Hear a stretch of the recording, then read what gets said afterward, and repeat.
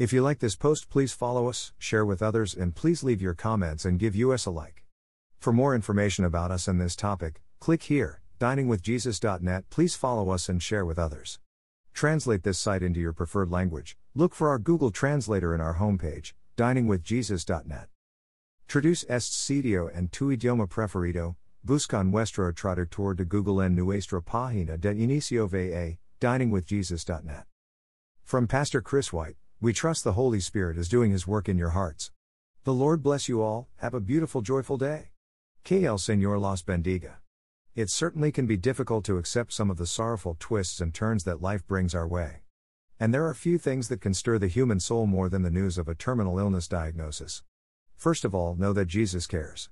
Our Savior wept when His beloved friend Lazarus died, John 11:35, and His heart was touched by the sorrow of Jairus' family, Luke 8:41-42. Jesus not only cares, He is at hand to help His children.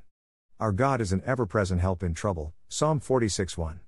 The Holy Spirit, the Comforter of our hearts, dwells with us, and He will never leave, John 14:16.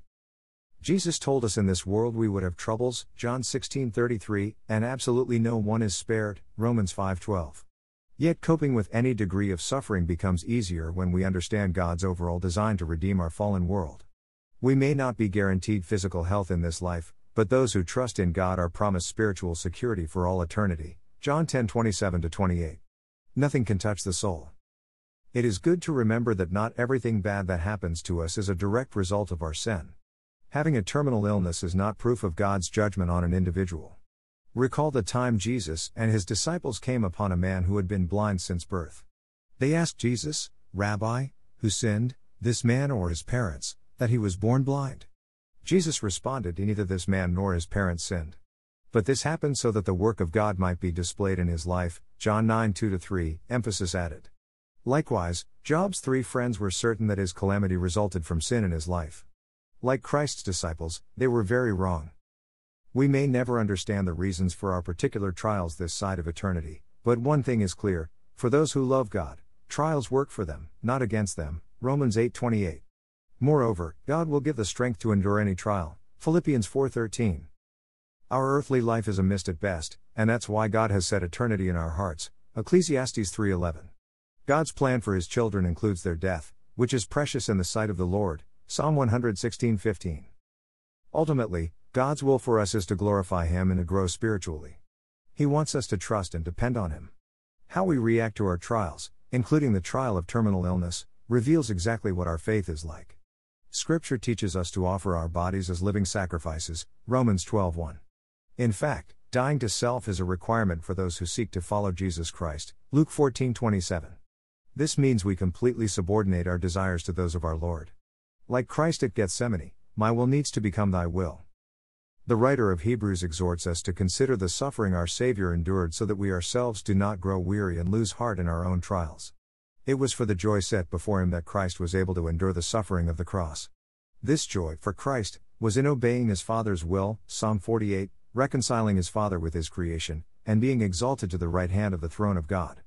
Likewise, our own trials can be made more bearable when we consider the joy set before us. Our joy may come in understanding it is through testing that God transforms us into the likeness of His Son, Job 23:10, Romans 8:29. What we see as pain and discomfort and uncertainty our sovereign Father, who ordains or allows every event during our time on earth, sees as transformation. Our suffering is never meaningless. God uses suffering to change us, to minister to others, and, ultimately, to bring glory to His name. Paul reminds us that our earthly troubles, which last only a short time, pale in comparison to our eternal glory, 2 Corinthians 4:17-18. Commenting on these verses, one theologian stated, "God will never be a debtor to anyone. Any sacrifice we make or hardship we endure for His sake and by His Spirit, He will amply reward out of all proportion to what we suffered." If you have been diagnosed with a terminal illness, we would humbly offer this advice: make sure that you are a true child of God, having trusted Jesus as your Savior, Romans 10:9-10. Then, as Hezekiah was told, put your house in order, Isaiah 38:1, that is, make sure your will is ready and other important arrangements have been made.